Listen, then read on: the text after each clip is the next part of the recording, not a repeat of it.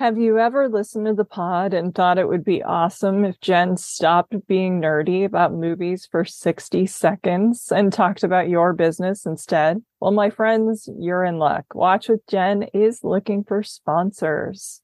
Do you own or run a theater, bookstore, film fest, website, school, physical media firm, pod, streaming channel, or small business that might like to advertise on Watch with Jen? Whether you're interested in sponsoring one episode or several, please reach out. You can get a hold of me at contact@filmintuition.com. Thanks so much. Hey, this is Jen Johans at filmintuition.com and Film Intuition on social media and Letterboxd. And this is Watch with Jen.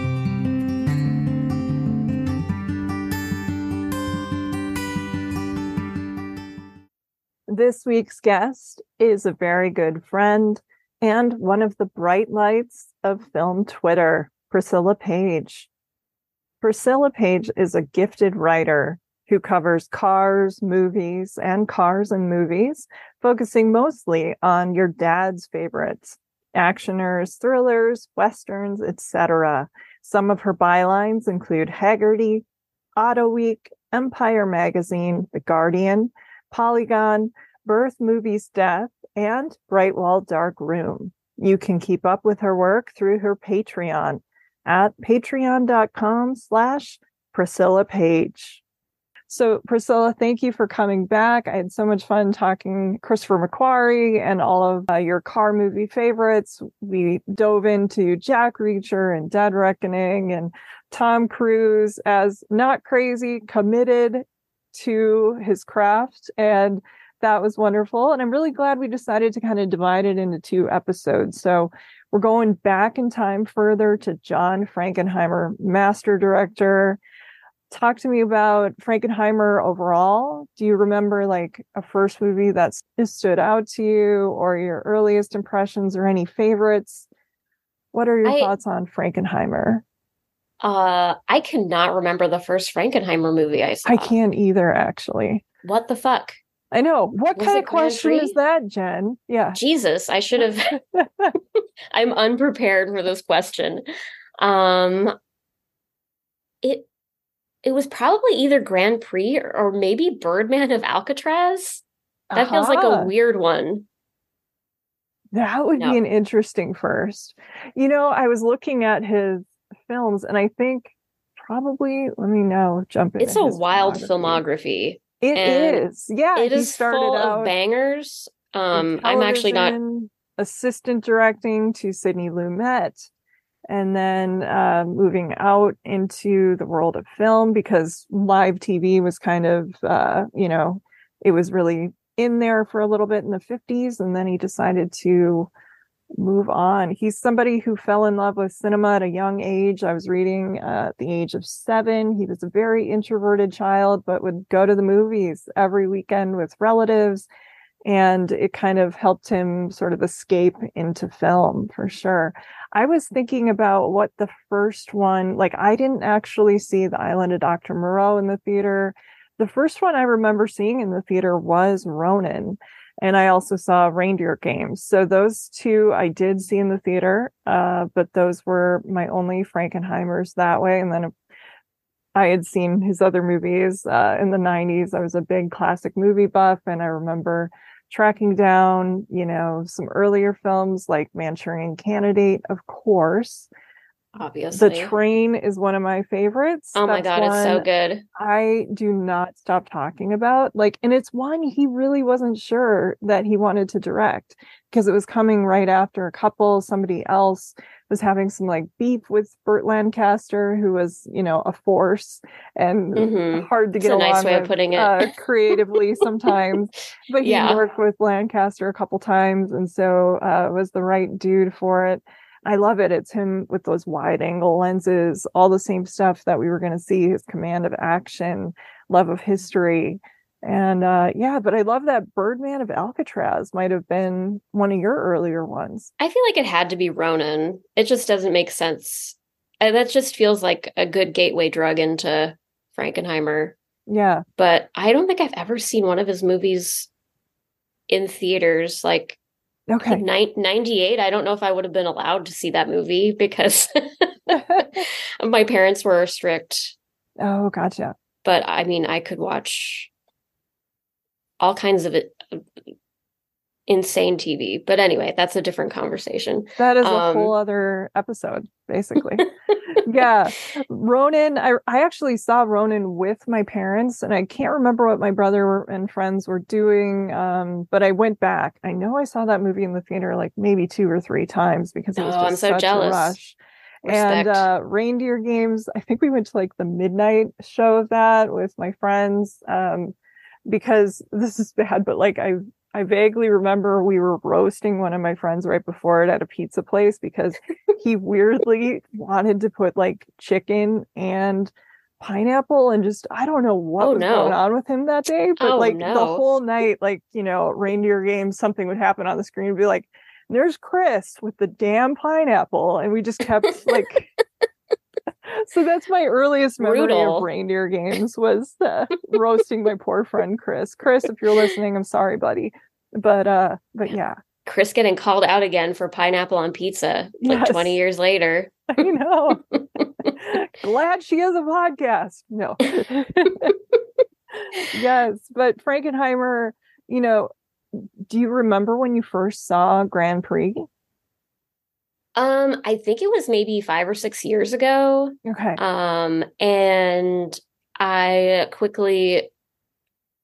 feel like I quickly understood that it was I think it's the best racing movie ever made. For sure. Yep. I think Ford v Ferrari sort of reaches the heights of Grand Prix almost for me. Like, I think I'd have to watch them back to back to see how they stack up. I'm not really like a ranker, though. I don't need to be like, this is one's number 1 and this one's number 2. What I don't get is every time a new film comes out by a director, the dudes of Twitter or Letterboxd, like, this is the official ranking. Oh my God. And then they'll ask, what is your rank? And it's like, or when I say I love The Godfather, just the first one, it's like, can we just say Godfather and it's the whole thing, guys? Yeah. Yeah, it's fine. It's okay. You don't have to make your movies fight. No, exactly. Or that prompt that goes around like, here's 4 and, which one makes it or which one do you take away? I don't care. I'm not playing. Who are you taking out behind the barn and shooting? Like, what? Can't they all live? Like, yeah, which Jane Campion movie? And it's like, how dare you? Yes. Yes. Well, Grand Prix I saw for the first time mid-pandemic. I remember I recorded it off TCM, and I think I started it, but I'd heard, it's 3 hours, and it's going to be slow, or all the things you hear about it. I started it. I don't think I moved. Like, I was on, as soon as I hit play, I'm like, this is it. I am in for the day. I had movie club. I think I logged in late. I just sort of bulldozed poor, Blake, Jordan, Jed, and Travis, who are not car movie people and had like deer in headlights look. Because I'm like, have you guys seen Grand Prix? And that's all I wanted to talk about for like. Had none of them seen it? None of them had seen it. None of them are car guys. And so, and Jordan and Blake are so sweet. They're like, oh yes, we'll see it. Damn well. Like, I don't know if they've watched this movie, but they're just sweet.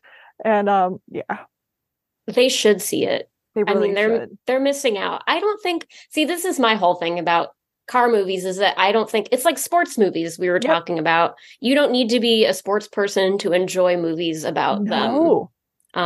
Grand Prix just rules to watch. Like, it doesn't. One of the best opening, like, first acts of a movie ever.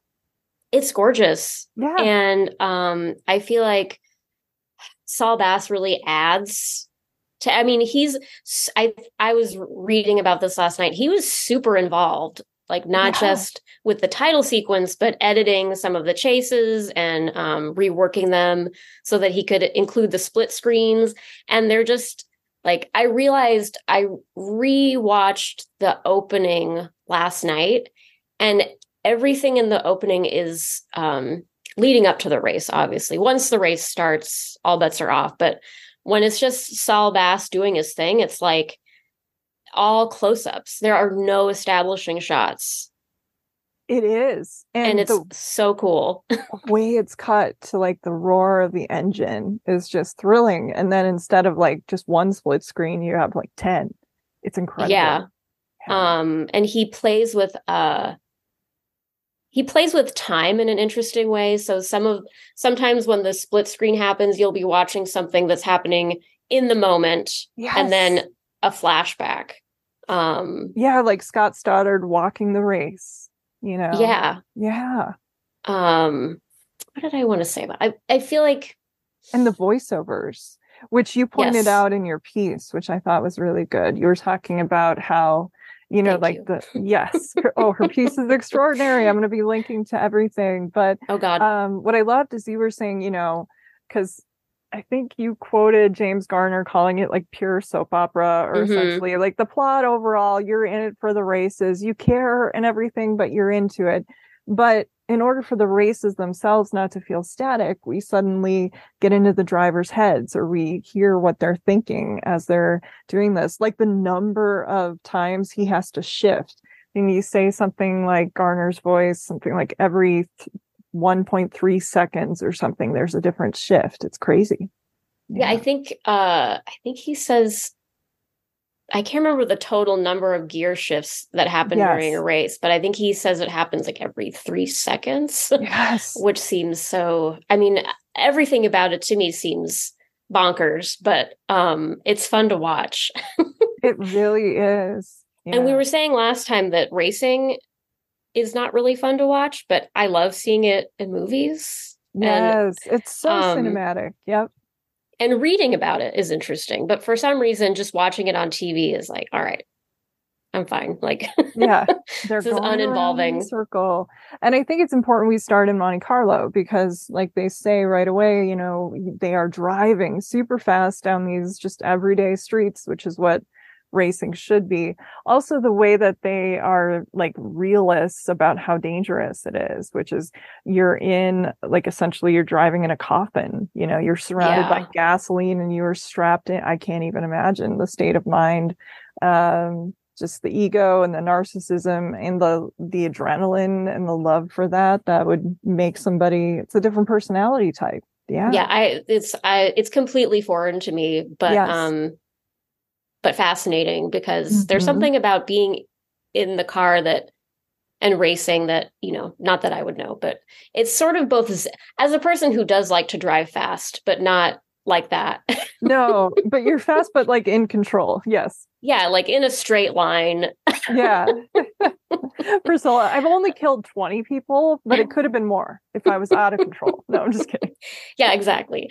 But yeah, I've never quite felt the need to race or be in a Hmm. race car or be anywhere near a racetrack. But there's something both zen about it and Yeah. exhilarating and life affirming.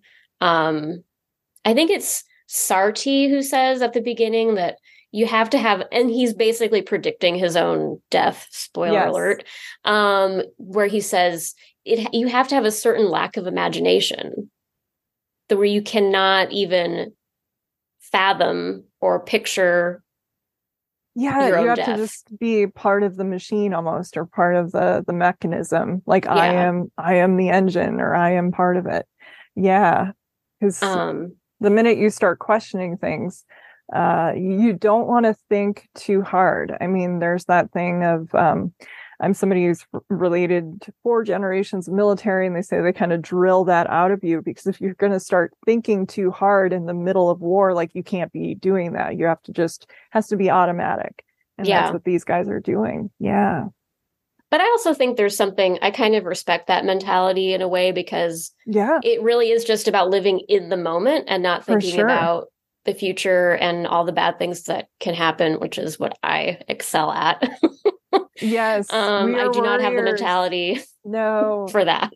I know. And just listening to you and talking about Zen and the gear shift and just kind of getting into it, sort of like you get into a rhythm. And now I'm going to really lose people, but Priscilla knows I love to crochet as like when I'm watching movies, because otherwise I'll sit there and take way too many notes.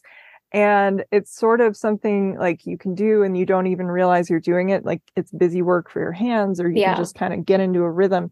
Sometimes I'll think or be able to unlock something because I'm not thinking too hard about, paragraph 3. What did I really want to say in that essay?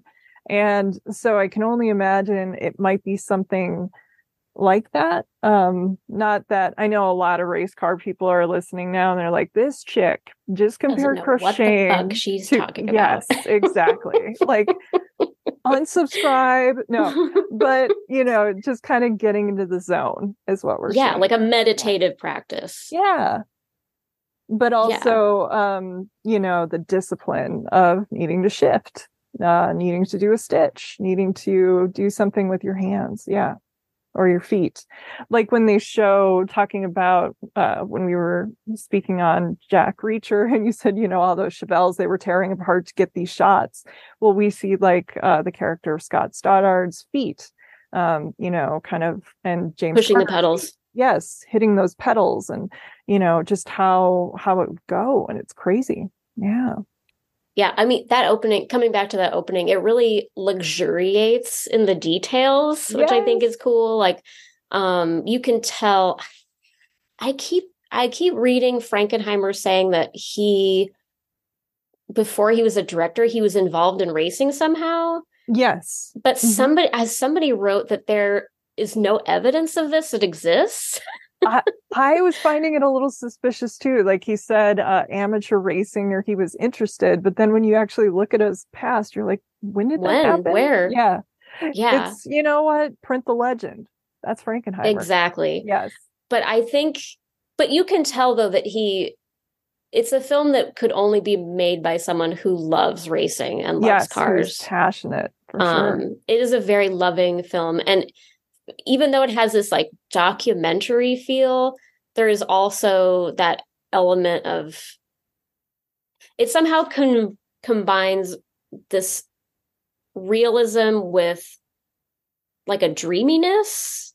Yeah. You It's a can little bit, feel yeah, no, existential a little. And also, it's, Frankenheimer loves getting into people's psyche, but not like making it so overt. Like it just kind of flows in with it's like a documentary, but you're also in these people's mindsets a little bit.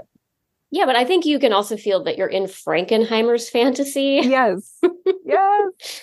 And then Saul Bass, I mean, Frankenheimer obviously had to be on board with it, but I think Saul Bass kind of brings this, um, one of the races. I think I talk about this in my piece where it's the whole race is really about, I think the character's name is Louise, the Eva Marie Saint character, Yes. Miss where she, Fredrickson. I remember that much. Yes. yeah, where she's falling in love with racing as she's falling in love with Sarti.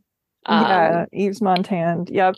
Yeah, and it's just there's this everything is sort of dissolving into each other, and there are I don't know, there's got to be a better term for this, but like there's like extended dissolves. It is so beautiful. It's Yeah, yeah, it's a kind of it's sensual. Like it is someone who really gets into the sensuality, or I think the tendency would want to be to lean too hard into the masculine. And yeah. this is a movie that, and you think Frankenheimer too, is a dude and a guy who went after like a million women, like Steve Martin in his memoir.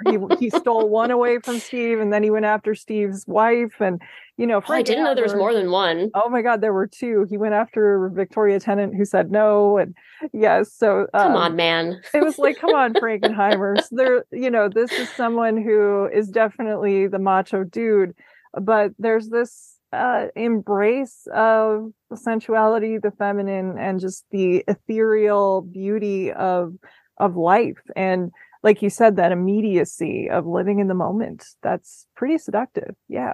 It's also very pretty. I mean, It is. It is pretty. Yes. I think it was Frankenheimer's first color film, and it It really is. looks glorious, I think. Yeah. You can tell by that point too, because the train incorporated those wide angle lenses, and this movie does as well. And Ronan, we're going to talk about, also does. And it's like someone who found kind of their style, and really, like, this couldn't have been his first movie ever. He wouldn't have Yeah. had that amount of control, or that amount of, like, I think, ambition for, okay, this is what we've done well in the other pictures, but we want to take it further. Like, this is someone at the height of his powers. Yeah. Yeah. What was the other point? Oh, when we were talking about James Garner saying that the movie was pure soap opera, Mm-hmm. and sort of how it leans into this, like, it leans into kind of getting into Louise's psyche and Yeah. showing sort of this feminine, sensual. I Mm-hmm. think that's a lot of the stuff that Steve McQueen hated. I mean, he had a lot of reasons to hate the movie. Yeah, if he would have Not said necessarily yes, we good wouldn't have ones. had Garner. Yep. Well, I think I this is another thing that it's hard for me to figure out what's true because I read somewhere that Frankenheimer actually wanted an unknown for the role that Ooh. went to James Garner. And then I think, well, the way Garner tells it is that McQueen lost it because he was, the nice way, I don't guess it's not maybe a nice way to put it, but that he was abusing his body at the time. And the Okay. producer saw that he was drinking a lot, Oh, and yeah. so they gave the role to Garner. So I'm not really sure what's Yeah. true, but I Yeah. I feel like What's James.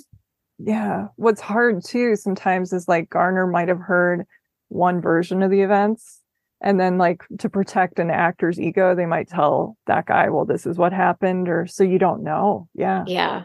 But I mean, at the time, I think everybody wanted McQueen. So it's Yes. interesting that they did not go with him. But Yeah. I love it because I feel, and maybe you feel this way too, I feel like James Garner is to me what Steve McQueen is to everybody else.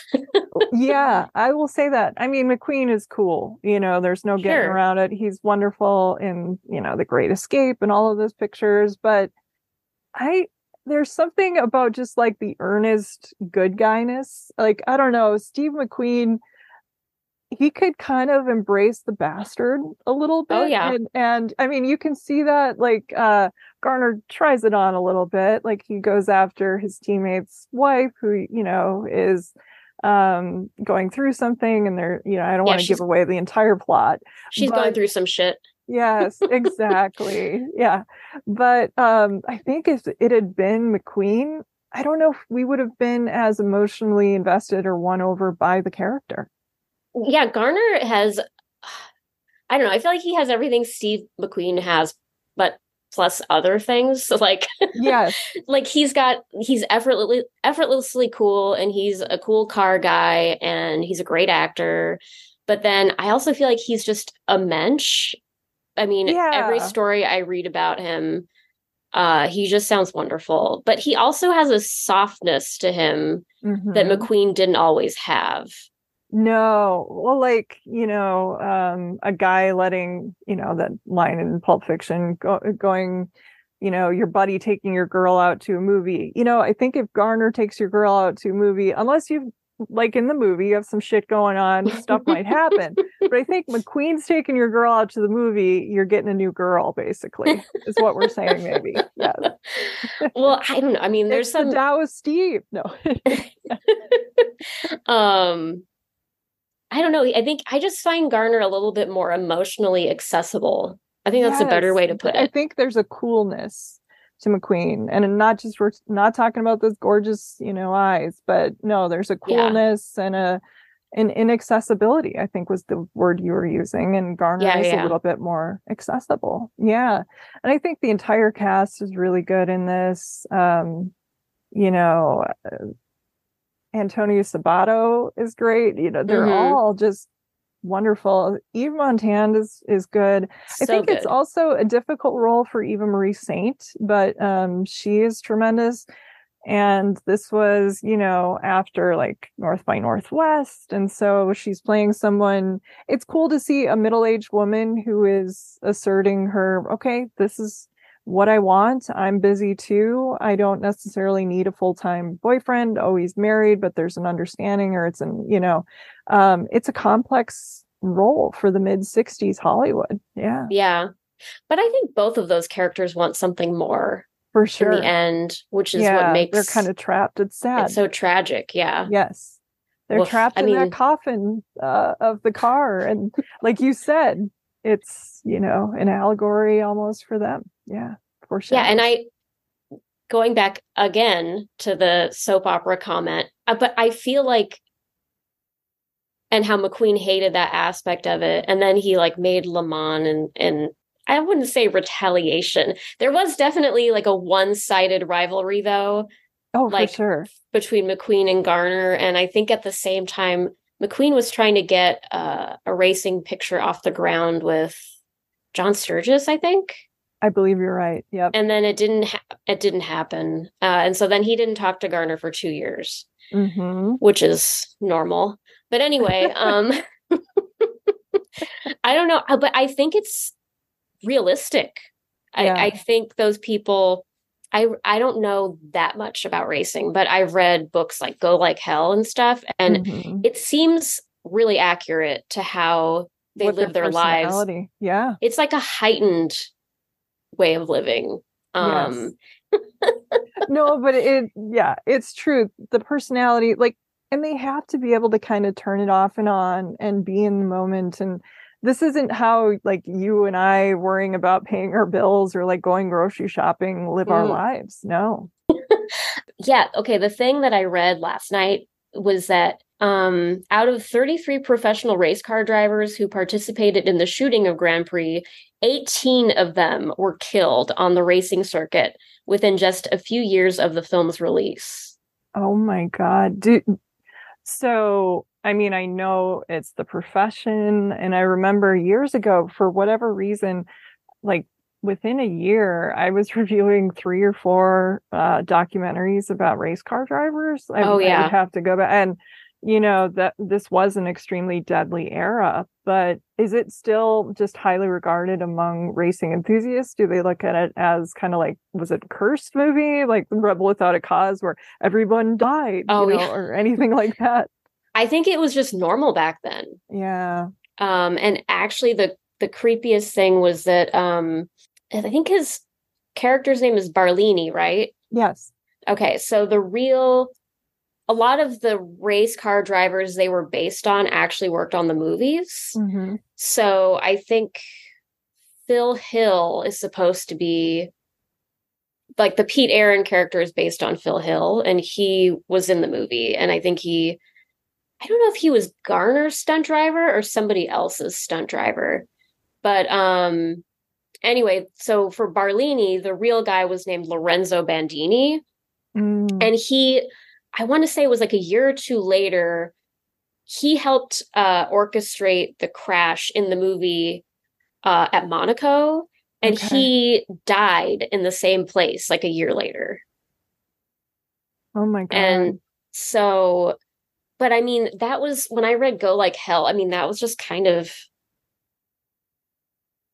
it just seemed like the norm of where Man. people, I feel like there was one team that drove for Ferrari early Oh my on God. and they There all was got wiped out. an entire Ferrari team, pretty much. Yeah, there was a Yeah. documentary that I saw years ago about that. It was just devastating to see all those drivers. Yeah. Yeah. I want to say that might have been in the 50s, if I'm right. But yeah, I Yeah, can't it was even early imagine. on, but it was horrible. I mean, Yes.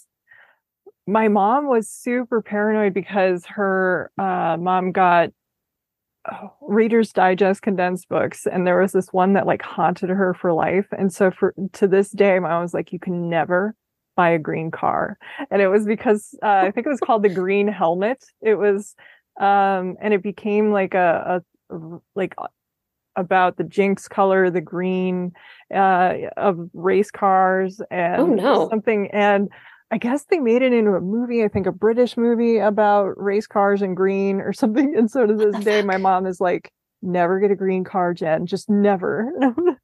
I had no Yeah. idea. Actually, British racing green is one of my favorite colors. And now Okay. what do I do? I don't know. You're like, I'm so conflicted. I know, I'm fucked. I'm probably getting facts wrong because it was so many years ago, but we'll have to Google it. I That's think too it's called The scary. Green Helmet, something like that.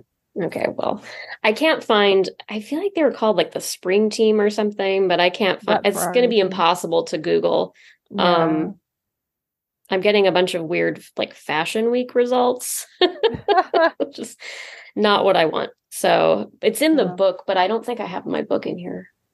Gotcha. Um, anyway, I'll look up the Green Have you Helmet later. seen this on the big screen at all? No, actually, I think they screened it. Somebody was showing it a couple years ago, and I wanted to go, but I didn't. I think I Okay. was working that night. Oh, bummer.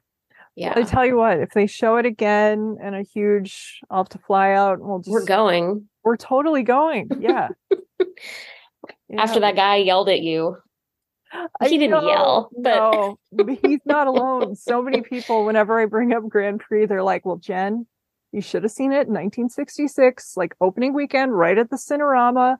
But they're not saying, like, I saw it and it was amazing. You would have loved it. Just like, that's the way to see it. And you missed. And Priscilla you and I are like, fucking blew it. dude, fucking blew it. It was 15 years before I was born, but like, Yeah. okay. Yeah. Yeah, it's hard when you haven't been born yet. Like, what are you Yeah. supposed to do? I know. Or imagine if you were like born in 66. I mean, you're not going to that movie. Come on. Barely Yeah. sentient. What do you want from me? Yes. I was trying to figure out how to lift my head up. Come on. I know. Yes. Got a lot on my plate. um, The okay. cameras. I mean, the technology Yes. that they use, they mount the cameras on the hood, and the cinematographers being like scared to do some of this stuff, so they had to use like remote control, and it's amazing. James Garner did a lot of his own driving and was said to, if he had gone into that instead of acting, he would have been a natural, I think is what you said. Yeah. I think the other actors only went to racing school for a few weeks, and I don't think any of them cared for it. But Garner was like in it to win it, and he went to the Bob Bondurant racing school for like 2 months. Wow. And um, yeah, he was like you said, he was a natural. Like he just did a great job, and he was very good at it. And um, I wanted to talk. Oh, I did want to talk about the cameras too, which you brought Yeah. up. Yeah, okay. So this is one of my little rants that I do on, I think I've already done this for you on Twitter, or you've already like you had to bear witness to this. But I think like one of the things about Grand Prix that I I feel one of the things that bothers me is that I feel like it's really underrated and people don't talk I about agree. how Yeah. it's a game changer. Hmm. Even if you don't like the film, like it's hard not to appreciate it from a technical perspective because Yes. um the way that people used to shoot driving and cars was so shitty before that. I know the rear projection, like have the Yeah, actor move their hands constantly, and I'm they had to miming like it, but this is an audio podcast. Very helpful. Yes. I can see it, Jen. I Okay. understand. You're like, They I used to appreciated the charades. Yes. they used to undercrank it so like they could be driving slow and then undercranking it would make it look faster. Um and it just looked like ass. I mean, Yeah. I will. That's our poll quote. Before Grand Prix, cars look like ass. Yeah. Well, I do have to say I do appreciate like I kind of like it when movies look fake. A little I bit. think It's fun. Yeah. I think it can be lovely. I love a matte painting that looks sort of, I don't want to use the word fake again. It's Flat or one dimensional. no, because I don't want to be derogatory. I It like I adds a like it when it different doesn't look quality. real. I Okay. think it's okay for movies not to look real. And I think it's okay to see somebody Yeah, like if just there's a sitting gap or still in a something and car and people then are, like yeah, it's like things are use your moving. imagination. Yeah. Well, no, I just think I kind of like it when it's like Greta Gerwig talks about how she actually tries not to aim for continuity, like because it sort of adds something to the film, like I don't know. I don't need to watch a movie and feel like this is real life, you know? Like I Yeah. don't it's cool to inhabit a dream space. Yes. As long as it isn't like 100% distracting, but like those stupid videos on YouTube about the errors, like, oh my gosh, his shirt is a Oh yeah. fraction more untucked in this shot. And it's like, guys, nobody gives a shit. Yeah, Yeah, those guys exactly. can suck my dick. I hate that. Oh, So anyway, I don't want to disparage like really old movies too much because I do kind of like that stuff, but from a perspective of a person who loves to see cars go fast in movies, like Grand Prix, I think it changes. I mean, not just like I it think in drove the piece, everything forward. Yeah. yeah, I think in the piece I wrote, I said that it changed the way that we shoot cars and the way that we look at them. Um, Yeah. That's beautiful. Thank you. Yes. I feel pretty good about it. Yeah. Um, See, but we're yeah, they writers. That's why you get things when we're just talking off the cuff, like cars look like ass. But on the page, we can sell it. Yes. Yeah, that's the poet in me telling those Yes. YouTube guys to suck my dick. Yes. Um, We're gonna get like a million comments. These chicks hate YouTube. Yes. that's Use it true, 11. actually. Except for ASMR, that's fine. Yeah, we enjoy that a little bit. And that shit is Uh, weird, but it's nice. I remember Anyway, sending you the Shining ASMR. I was like, yeah, Priscilla and I, we're gonna be friends. Yes. Oh, man. yeah, that was a good one. I Yeah. don't know, the role-playing ones are always so weird, but that one was funny Yes. and good. We need to make an ASMR of, talking about car movies. Is that what this is? Every once in a while I'll hear from listeners, and I think at first they think they're being funny. Like, oh yeah, I Mhm. go to sleep listening to you, and it's like, okay, but then if it gets weird, like, yeah, I go to sleep with you every night, and it's like, buddy, Ew. the joke is funnier just to you, nobody else. Yeah, Yeah, you're that's creeping us gross. out. Yeah, That's super gross. yeah, But I think my voice is too annoying for ASMR. same. I'm cracking Um, jokes. Yep. yeah, I don't think it's calming, but um, Grand Prix is amazing. I also really love the score in the film. I mean, it oh opened, yeah. with an overture and, back when movies used to do that. Yep. I mean, the whole thing is so stylish. Yes. Like from the Saul Bass stuff to there's an overture and an intermission and like I don't know, it kind of veers into almost it's like a little bit arty. I don't The know. dream state. Yes. Yeah. Um, Yeah. But it's but also just extremely kick-ass if you love cars. So everybody wins. Your um highbrow art movie fan is going to love it. And then your romance fan will love it because it's a little soap opera-y. Your James Cameron tech heads are going to be enjoying the cameras. And yeah, I actually wanted to talk a little bit more about the rigs and things that they came up with like specifically. And then I can shut the fuck up. But cinematography is such a cool medium. Like, I don't know much about, I'm still learning, but I love it. Yeah. yeah, I don't know shit either, but Yeah. I like it. And Me I like neither. reading about it, and pretending I know things like the difference between lenses or whatever. Um, but yeah, I think I don't know if this was the first movie ever to use helicopters, but it's sort of like the proto drone, but it looks a lot better. Hmm. And well, maybe not a lot better, but it looks cooler. But they had camera cars that could go up to 150 miles per hour. And there was a guy, he's a former race car driver, and he also built race cars, but he was named Bill Frick, and he made a special rig for the cars where they could like mount the camera on the Yes. front without tipping the car over. Which is, especially at those high speeds, to be able to keep it steady and to film everything is Yeah. amazing. Yeah. Yeah. And it is like the first movie ever where the cars really are going at speed, I think. Yes. And at those. using remote control, like, so that way it would cut to James Garner driving back to the road. And they wouldn't, before that, we would have to stop for a shot of like the road in motion. And no, like there's no tricks here. You're in that car and you are going at speed, exactly like Priscilla said. Yeah, I think the cameraman, I don't know, I've heard different people get credited, like the cinematographer. Mm-hmm. But I think it was a cameraman named Stevens. And I think you mentioned this earlier, how Frankenheimer asked him, how would you like to be the cameraman going at 180 Yes. miles per hour in a specifically built camera car while photographing the actual drivers on the Grand Prix circuit? And the guy said, it would scare the hell out of me.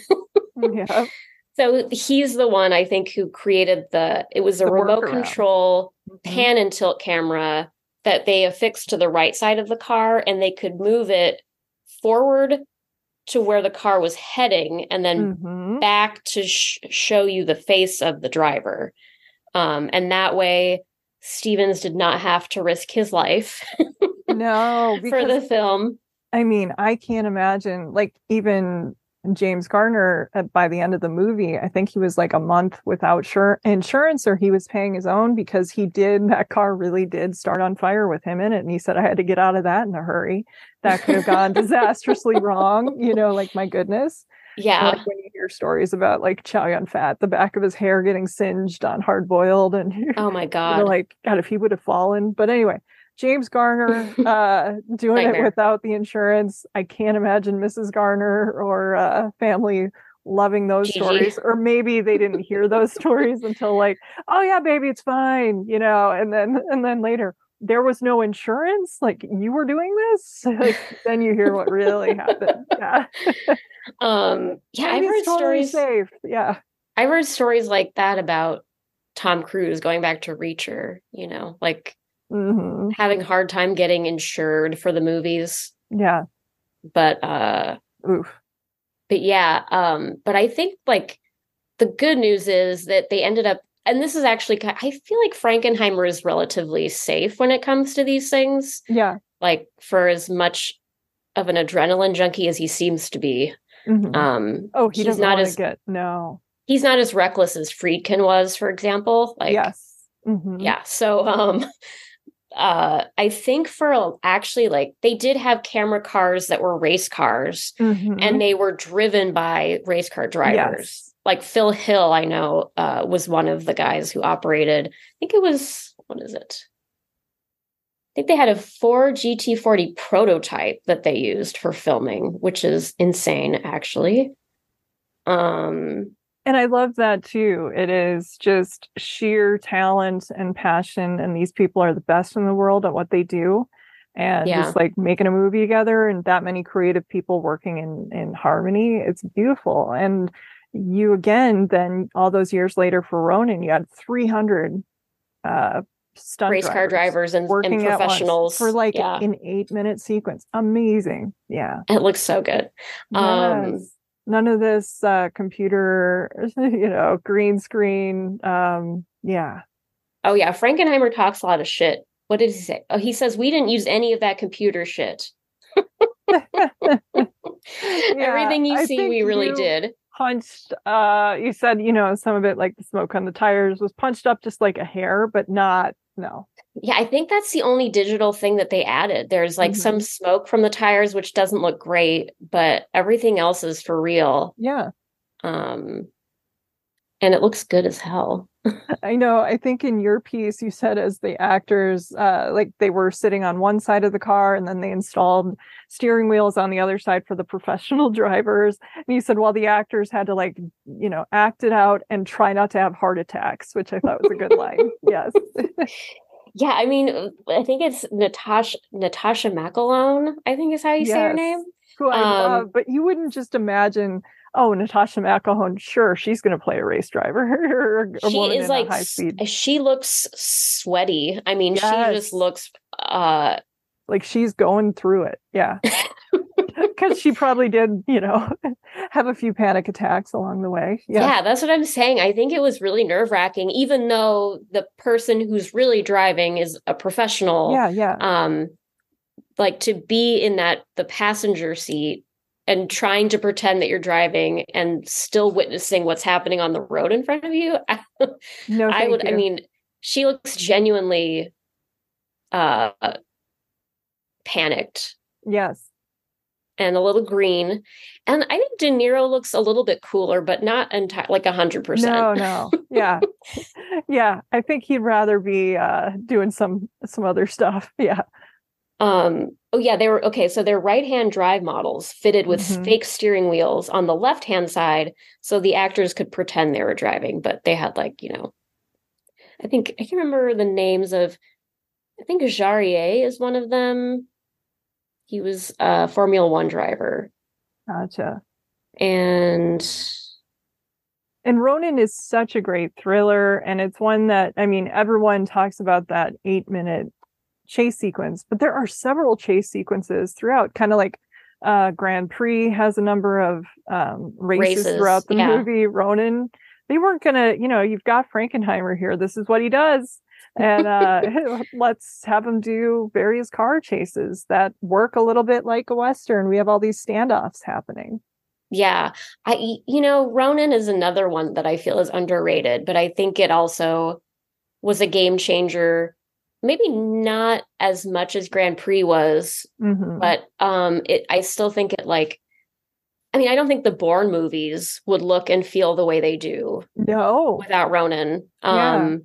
And I think, I mean, from the palette of the Bourne movies to the Yeah. music and to the car chase, it's not just the chases. And I think the Mission Impossible Fallout chase also draws a lot from Ronan too.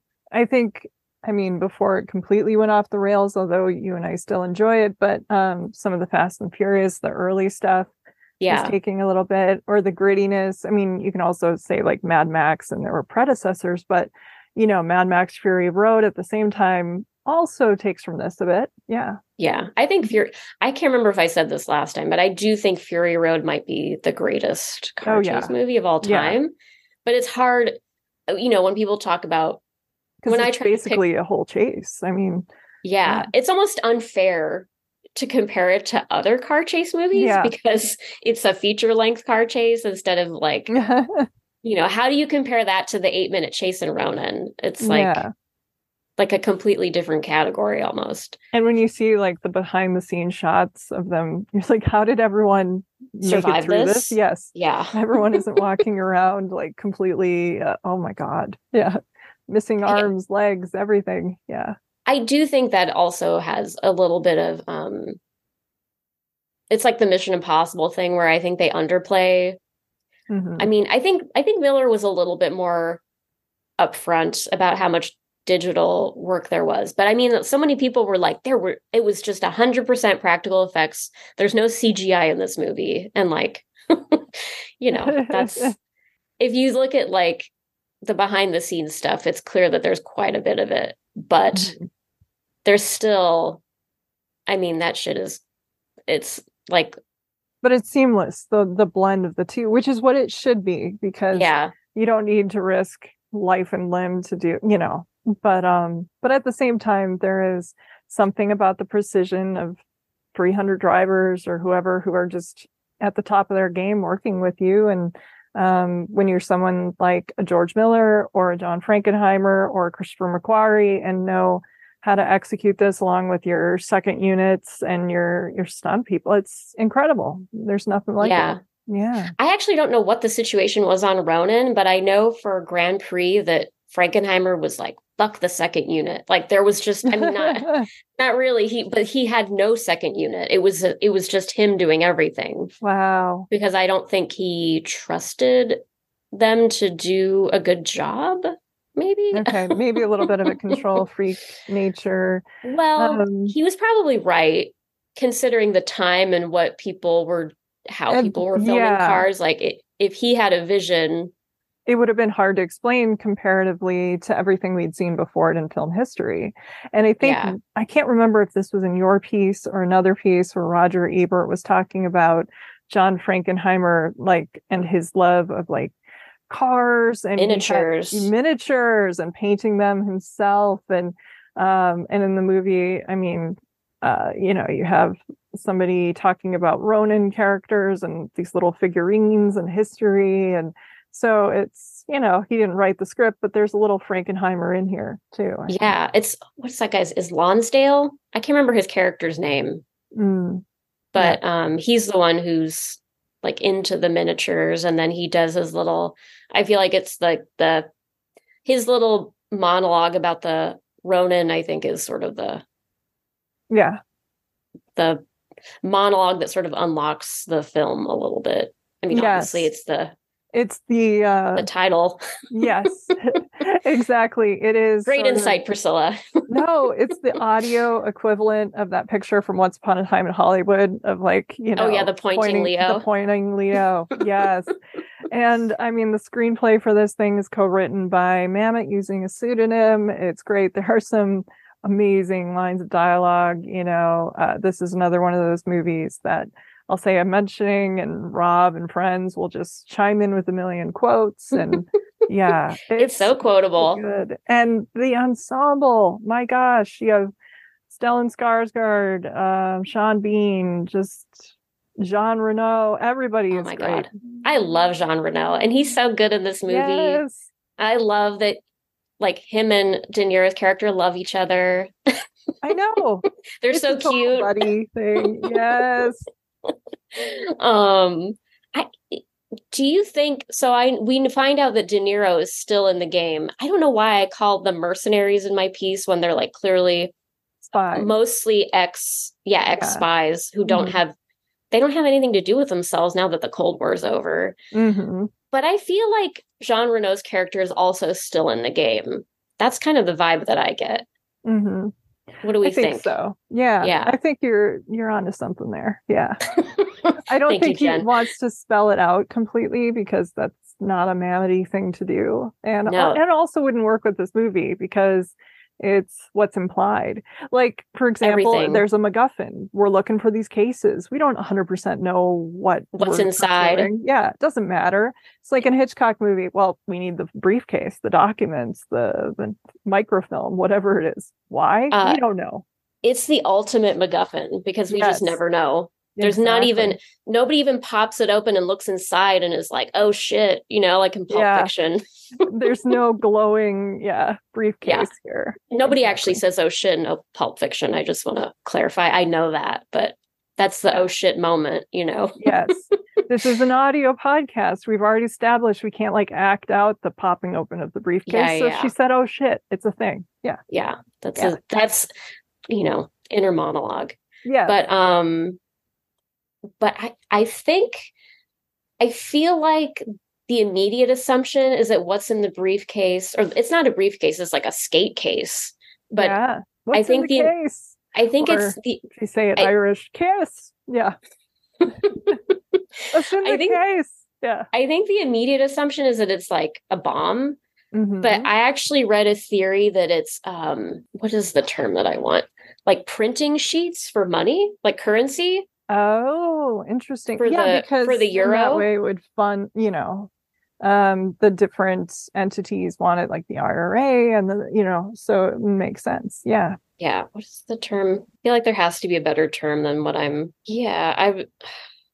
feel like I'm on a watch list now for looking this up.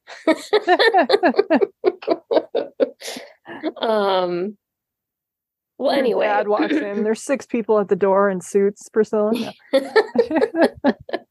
Suddenly, I'm living sneakers. Yeah. All right. Well, I don't need to look further into this because I know that the feds are on their way. Yes. She's got a boogie. Yeah.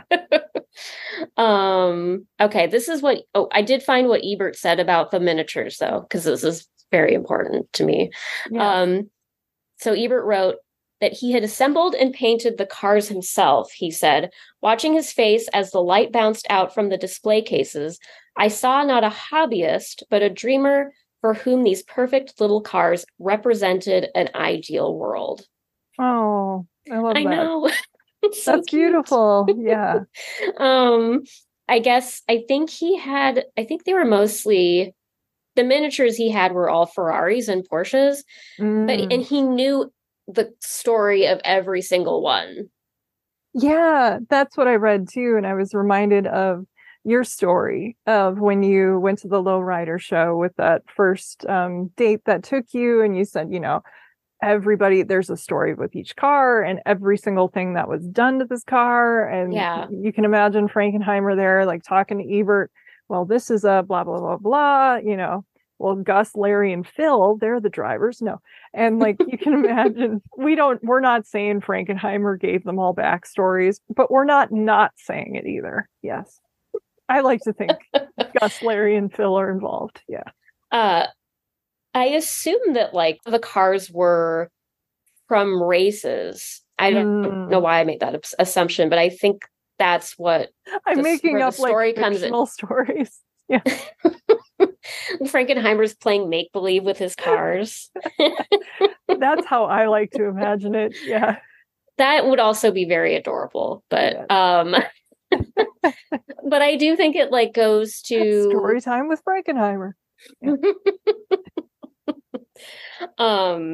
But either way, I do think it speaks to the point where it's like, it's not necessarily the machine that's interesting, it's the story behind the machine. And like, the human being who owns it and loves it and has driven it, and the narrative that surrounds the car, basically. Mm-hmm. I love that. Thank you. Yes. I feel pretty good about it. Yes. You're like, cut, print, that's a wrap. Yeah. All right. Yeah, I'm done. Logging out. But yeah, like, I don't know. I just think, and it goes back to what I was saying about Grand Prix, where it feels like we're sort of in Frankenheimer's little daydream of like a perfect world where you could get in a car chase and everybody else on the road would be a race car driver. So you're in jeopardy, but not like, yeah. Not truly. And like, yes. You speed around in a nitro boosted Audi, you know what I mean? Like, it's just fun. Yeah. That's what these movies are. Yeah. But what other point I wanted to speak to your point before I forget about Mamet, and like, I think there's some controversy over authorship, because I think the guy who wrote the first draft, who's credited, I think I remember reading that. Yes. Mm-hmm. Yeah, he claims that that it's really his script and Mamet just did a punch up. But I think Mamet is really if you know Mamet, some of those lines are extremely Mamet-y, but at the same time, the whole thing is Mamet-y. Yeah. At the same time, like, the joke is when I watch a Mamet movie, I'm going to talk like that for the next week. So, the thing that we're doing is the thing. It's the thing that we've done, like that. You can just go back and forth and be a little obnoxiously Mamet-y for a few days. It's not going to be as cool as if Mamet wrote it. I've been doing the thing all day. It's always the thing. But we can aspire to that. Yeah, we can. Yeah. But and I said to the guys what I said, like there's always, it's a fraction and a fragment and a repetition and a thing and a, and you just need Montaigne, or you need De Niro or Campbell Scott, or, my fantasy boyfriend, Ricky Jay. No, I'm just kidding. I love me some Jay. Yes. All these people that can just sing it. Rebecca Pidgeon is the coolest. You have Delroy Lindo that do these lines. And in this movie, yeah, they're all great.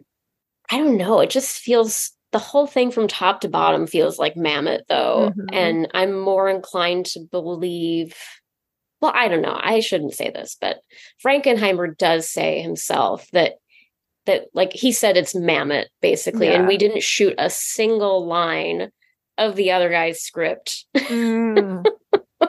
which is brutal. But I don't know why Frankenheimer would say that if it weren't true. Yeah. Because I could see Mamet saying, like, that's my fucking script. But why would Frankenheimer? I don't know. But it just feels so much like his work. And I like that it doesn't treat the audience like dipshits. We don't exactly what we were saying. We just need to know that everyone wants the case. Forget what's in the case. We want it. That's what we're going to do. Yep. But I mean, it also finds ways to tell you so much about the characters without through telling you about the behavior. characters. Yeah, and you get that too. I would highly recommend. I mean, it's called On Directing Film, which is kind of, I'm sorry, it is a little bit funny that it turned into a book and he'd only made like one movie, because I think On Directing Film should actually just be called On Cinematic Storytelling or Filmic Storytelling, because it is one of the best books to read if you're writing a script. And but everybody just, oh, it's on directing. He'd done one movie, maybe two. Maybe he'd done Things Change. I can't remember. But yeah. Have you read On Directing Film? I have not. That's why I'm writing it down. Damn it. I was gonna get it to you for Christmas. Now I can't. No, I'm just kidding. You fucking blew it. I blew it. Oh. Not every gift needs to be a surprise. What was like, oh, I was gonna make a joke about, isn't he like really into berets now? Yes. I was thinking about that commentary track that Val Kilmer did for, was it Spartan?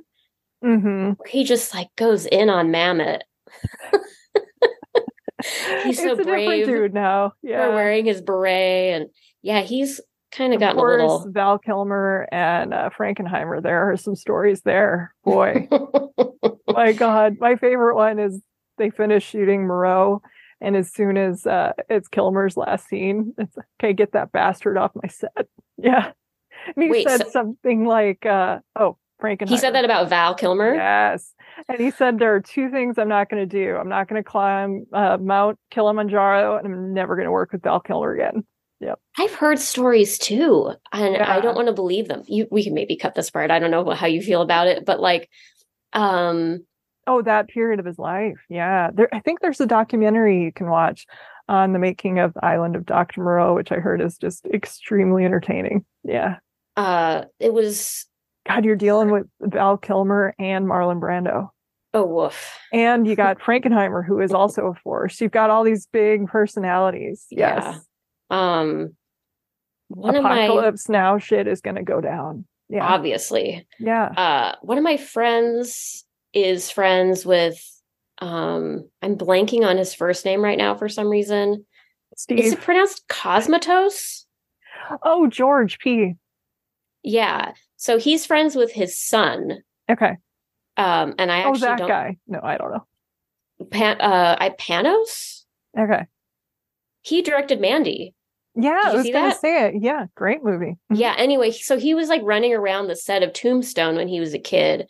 And apparently like Val Kilmer was a huge piece of shit to him. Like just really mean. Oh God. And so now I'm like, I don't know. I want to love Val, but it's just like, we're not going to hang with Val. We can love him on screen. From afar. Yes. There you go. That's what I try to do. But anyway. I know. That's what I say. I am a huge fan of De Niro and stuff. And when you were doing your Ronin research, do you remember this was the time that De Niro got in trouble?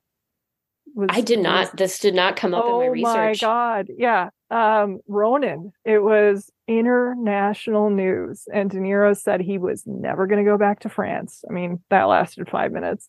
But it was some kind of call girl scandal. I don't know if it was with the Heidi Fleiss, but like his name allegedly was in a book, and it was a whole international sex scandal. And and I mean, and it's like, come on, you guys are France, like what, like really. But I still remember it in my little like suburbia in Minnesota. It's like, why is shocking this front page news about De Niro and some like thing? But yeah, that kind of stuff doesn't bother me that much. No. But exactly. So when Ronin was out, it was like, oh, that was that whole scandal going on. Oh, no. Yeah. So I had no idea. Yeah. Damn. Okay. Yeah. You're like, I am doing a deep dive. We're doing a 13 episode podcast on Robert De Niro's true crime. Yeah. Yeah. I don't know. Law and Order, but like with that, that noise. I don't know. I think we can agree, though, that this is like De Niro's hottest period. Well, maybe we can't agree, but for me... Oh, no, for sure. I would say like, this was like peak. After Ronin, it was like, okay, then... What is he doing? Then I think I went on to like Edward Norton or whoever was next, but yeah. Yeah, I feel like mid to late 90s De Niro was like when Was he like looked. peak hot. Unless you Yeah. were in high school at the time and you told people you really loved De Niro and they were like, really? Yeah. I don't know. He looked like Oh, Copland he when he's looked sort of good. shaggy with the mustache. Looks Oh, good. really? See, now that No, was kind of like, no. no. Or You can Jackie have Brown. Copland. Yeah, you can get it in Jackie Brown, but Damn. Okay. Wow. We are at war now, Jen. actually, though, he couldn't. He kills Bridget Fonda. Yeah. Yeah. Oh yeah. I just want to We got into clarify. weird I do territory not here. condone what Lewis This did. whole thing is getting cut. But I anyway, know. I'm I'm getting canceled for saying I that Lewis was know. hot. I know. Coming um soon to the podcast. Which De Niro would you bang? Yeah. yeah, I was like, oh, how professional should I pretend to be? And then I was like, in my notes, I'm like, for Grand Prix, I was like, these are some of the hottest people I have ever seen in my life. The most beautiful people. Yep. Yeah, James Garner, Toshiro Yep. Mifune, and Francoise Oh Hardy. my God. To me, that's Yeah. like the holy trinity in that movie. But everybody's Beautiful hot. people. Yeah. Yeah. Yep. I think this is important to add to our film criticism. Yeah. We're professional. Yeah, Yeah. very professional. But De Niro's Yeah. hot in Ronan, and let's see. Natasha McElhone is a goddess. My Oh God. yeah, she's so Yeah. pretty. And Hmm. like I love that I think we mentioned this a little bit previously, but Woman in a car chase. I So know, cool. so exciting. It feels silly to be like we need representation in car chases, Yeah, I don't but want to be one of those people. Like, but when you're a woman who loves car chases, it's just exciting to see we get to drive. women get, Yes. yeah, I know. It's like, oh, we get to play. Yes. I know. And she leads the She gets heist to too. go toe to toe with De Niro and Jean Reno, Hmm. which is super exciting because it's like, yeah, like I'm gonna try to take down the best actor in the world. Yeah. And it's like it's not played in a way where you feel like they're doing it because they're like, oh, we need a girl in the movie No, or not at whatever, all. which It sometimes fits character. yeah, And it just again, feels that's Mammoth. it Yeah. feels casual and I love it. Hmm. And there's like a little I'm not the kind of person who I can't remember what I think we were talking about Jack Reacher and it was maybe Rob who said that he likes Yeah, yeah. that there was no real romance, but Hmm. I don't mind a little romance. So I think I it's think it okay. actually works really well for this one. Yeah. Yeah. And they don't overdo it. It's just like a little No. bit. And then there's that wistful ending where De Niro's kind of hoping she'll show up. And I Hmm. don't know. I think there's a melancholy to it that's really And it fits in with the age beautiful. group and where they are in life. Yeah. Yeah. And it gives the film a little bit of emotion, like something And respect emotional for, stakes. yeah, and respect for the people as not just somebody to acquire, but we are two professionals who are following our own ends, but we like each other. Yeah. Yeah. But I mean, it's like, I'm trying to express something that's not coming out right. Mm. Just that the whole movie is cool and there's a bunch of cool car chases and good action and fun shootouts and things blow up. But like, there's something about that little understated romance that really kind of brings feelings into the mix. I mean, obviously, Jean Reno It and De makes the Niro's, people three-dimensional. Yeah. yeah, like their friendship is also very moving too. Like, I love that they Yeah. each save each other's lives. Oh, the ending is Um, so great. Yeah. yeah, it's really good. And then the The end when they're stakes still are real. friends. Hmm.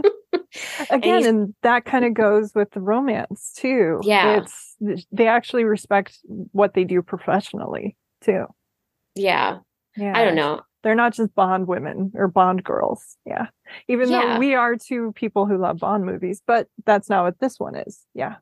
And I do think, I mean, not to go on a completely different tangent, but I do think like Bond girls don't get enough respect.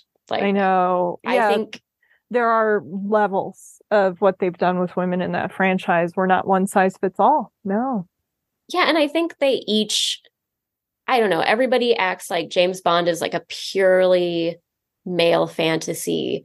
But I think there is a fantasy for me in being a Bond girl. Like, you know, I Having wouldn't agency necessarily. and getting to do things, fight on behalf of your countries. It's Spy Who Loved Me, and Oh, my yeah. perspective is much grosser. Go for I it, just think Priscilla. like that was very lovely what you said and very nice. But like for me, it's like the James Bond character. I don't know if I'd want to settle down with someone like that. So Oh, there is not at all. a No. fantasy in having this adventure with a man who is hot and Wham bam, thank you, allegedly man. Yeah. allegedly good in bed. And So then we've been told. Yeah, we're not talking from experience here. It's not one of those podcasts like James but Bond's real. who knows? But I mean, the fantasy is that he is good in bed. Yes. And then you get to have this little adventure with him and you get to dress. Amazingly, he doesn't have a million STDs and he always practices safe sex and all the, We hope. Yes. But anyway, and in the end, you just get to go back home and you don't have to worry about the actual logistics of being with someone like that long term. You don't have like the awkward texts later or like, yeah, there's nothing weird. Mm-hmm. Yeah. And you get to go to some exotic location, and I don't know, the Bond girls always get to dress really well and have like great hair and makeup, and it's like, I don't know, that's a fun fantasy for women too. Like that's not just a completely macho. No. I don't know. But they're so anyway, escapist movies. Yeah. Yeah. So I don't want to disparage the Bond women. There have been some really great ones like Diana Rigg. No. Actually, that Michelle is Yeoh. Obviously. So good.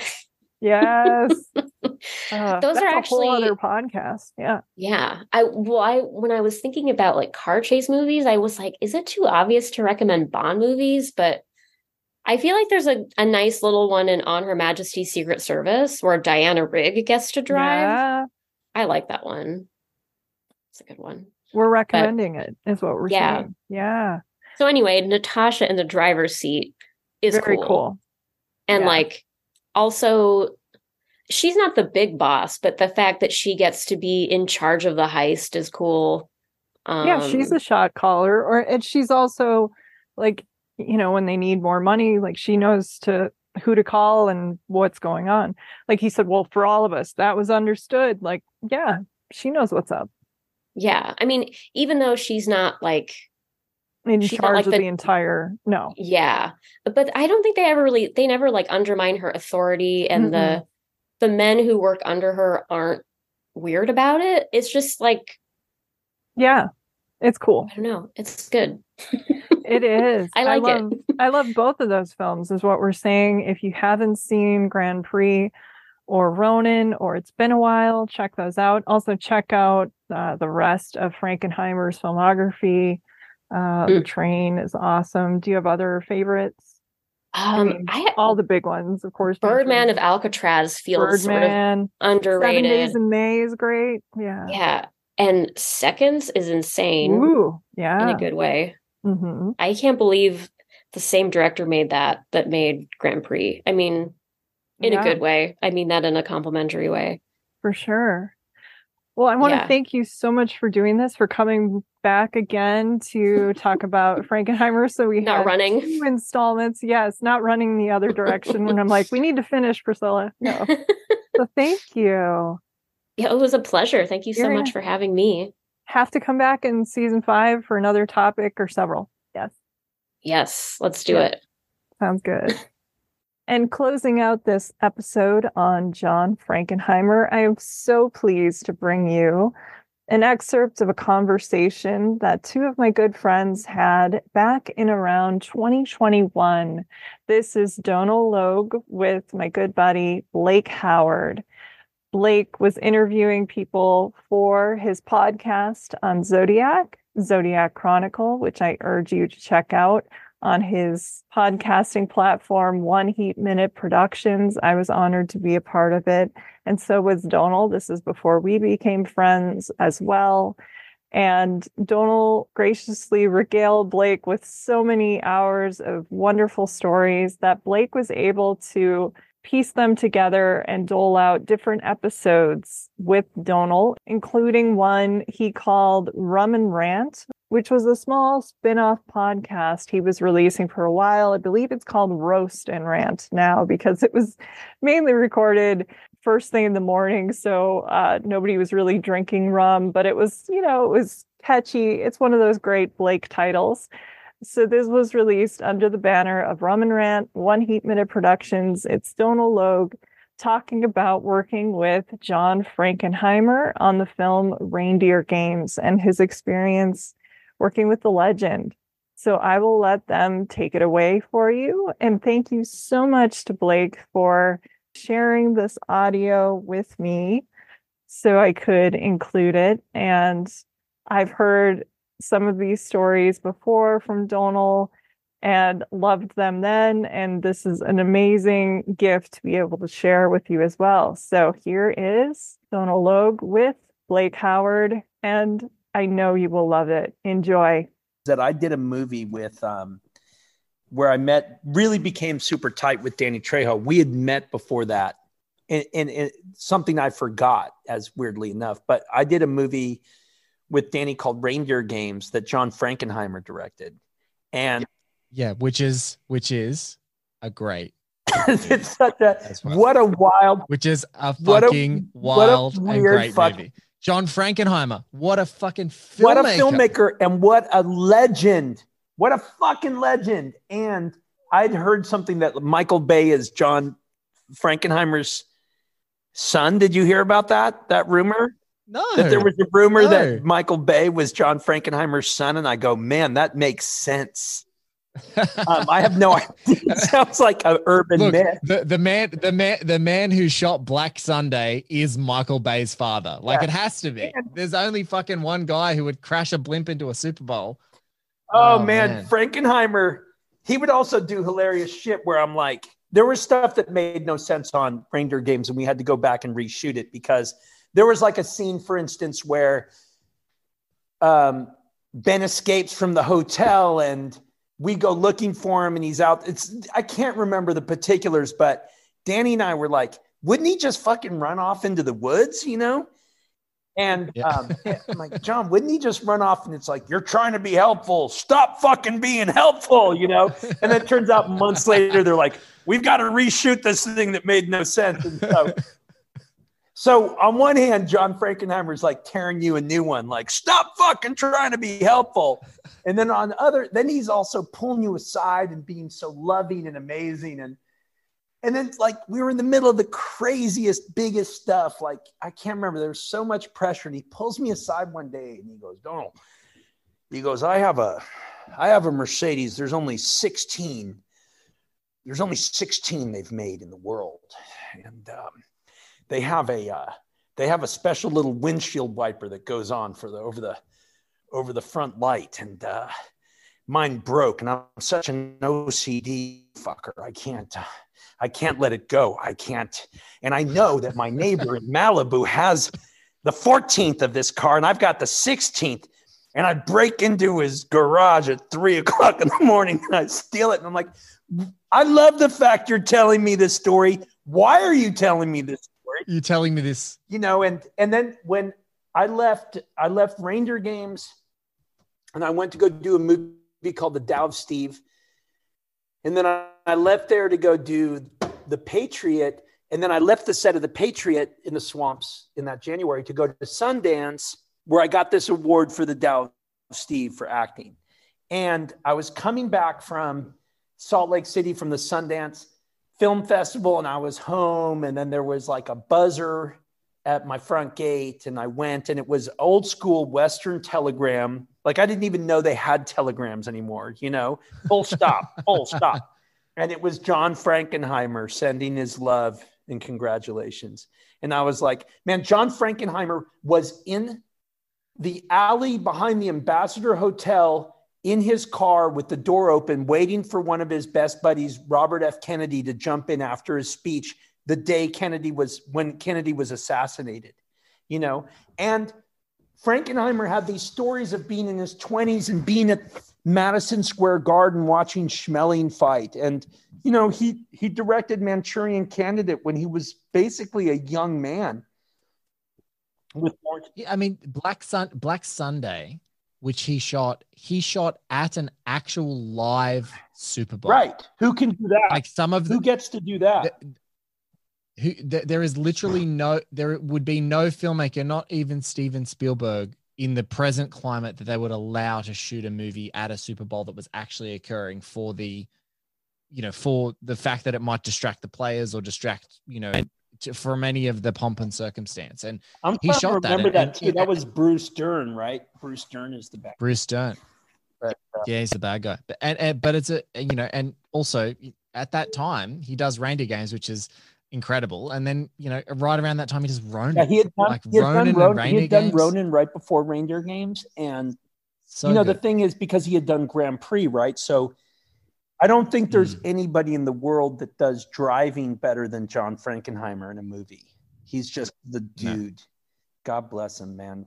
And, I think that he had just gone in for like routine back surgery or something. It was so strange, the circumstances of his passing.